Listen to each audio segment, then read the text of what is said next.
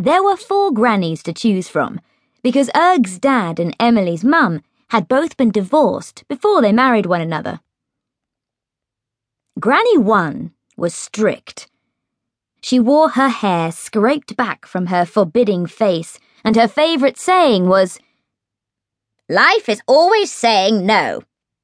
Since life did not have a voice, Granny 1 spoke for it and said no about once every 5 minutes. Granny 2 was a worrier. She could worry about anything. She was fond of ringing up in the middle of the night to ask if Emily was getting enough vitamins, or, in her special hushed worrying voice, if Erg ought to be sent to a special school. Granny 3 was very rich and very stingy. She was the one Emily hated most. Granny 3 always arrived with a big box of chocolates. She would give Erg's dad a chocolate and Emily's mum a chocolate and eat 6 herself and take the rest of the box away with her when she went. Erg agreed with Emily that this was mean, but he thought Granny 3 was more fun than the others because she had a new car and different coloured hair every time she came. Granny 4 was a saint. She was gentle and quavery and wrinkled. If Erg and Emily quarrelled in front of her, or even spoke loudly, Granny 4 promptly came over faint and had to have a doctor. Granny 4 was the one Erg and Emily chose to look after them. If you could avoid making Granny 4 feel faint, she usually let you do what you wanted.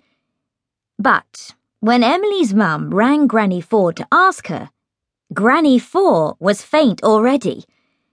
She had been let down over a Save the Children bazaar and was too ill to come. So, despite the shrill groans of Erg and the huge moans of Emily's mum phoned Granny 1. To Erg's relief, Granny 1 was going on holiday and could not come either. So that left Granny 2, because Granny 3 had never been known to look after anyone but herself. But Erg's dad phoned Granny 3 all the same, hoping she might pay for someone to look after Erg and Emily.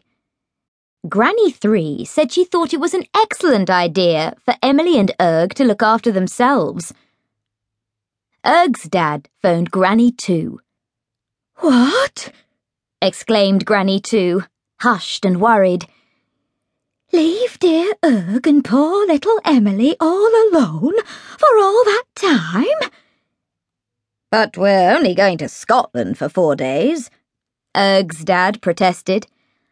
"I know, dear," said Granny 2, "but I'm thinking of you. Scotland is covered with oil these days and so dangerous." Erg and Emily were not looking forward to Granny 2. They waved their parents off gloomily and sat about waiting for Granny 2 to arrive. She was a long time coming. Emily fidgeted round the living room like an impatient horse, knocking things over right and left. Erg felt an idea coming on. He wandered away to the kitchen to see what he could find. All the food was wrapped up and carefully labelled so that Granny 2 could find it. But Erg found a biscuit tin. It had holes in the lid from the time he had started a caterpillar farm. Inside were the works of a clock he had once borrowed. It seemed a good beginning for an invention. He collected other things: an egg beater, the blades off the mixer, a sardine tin opener, and a skewer. He took them all back to the living room and began fitting them together. The invention was already looking quite promising when the phone rang.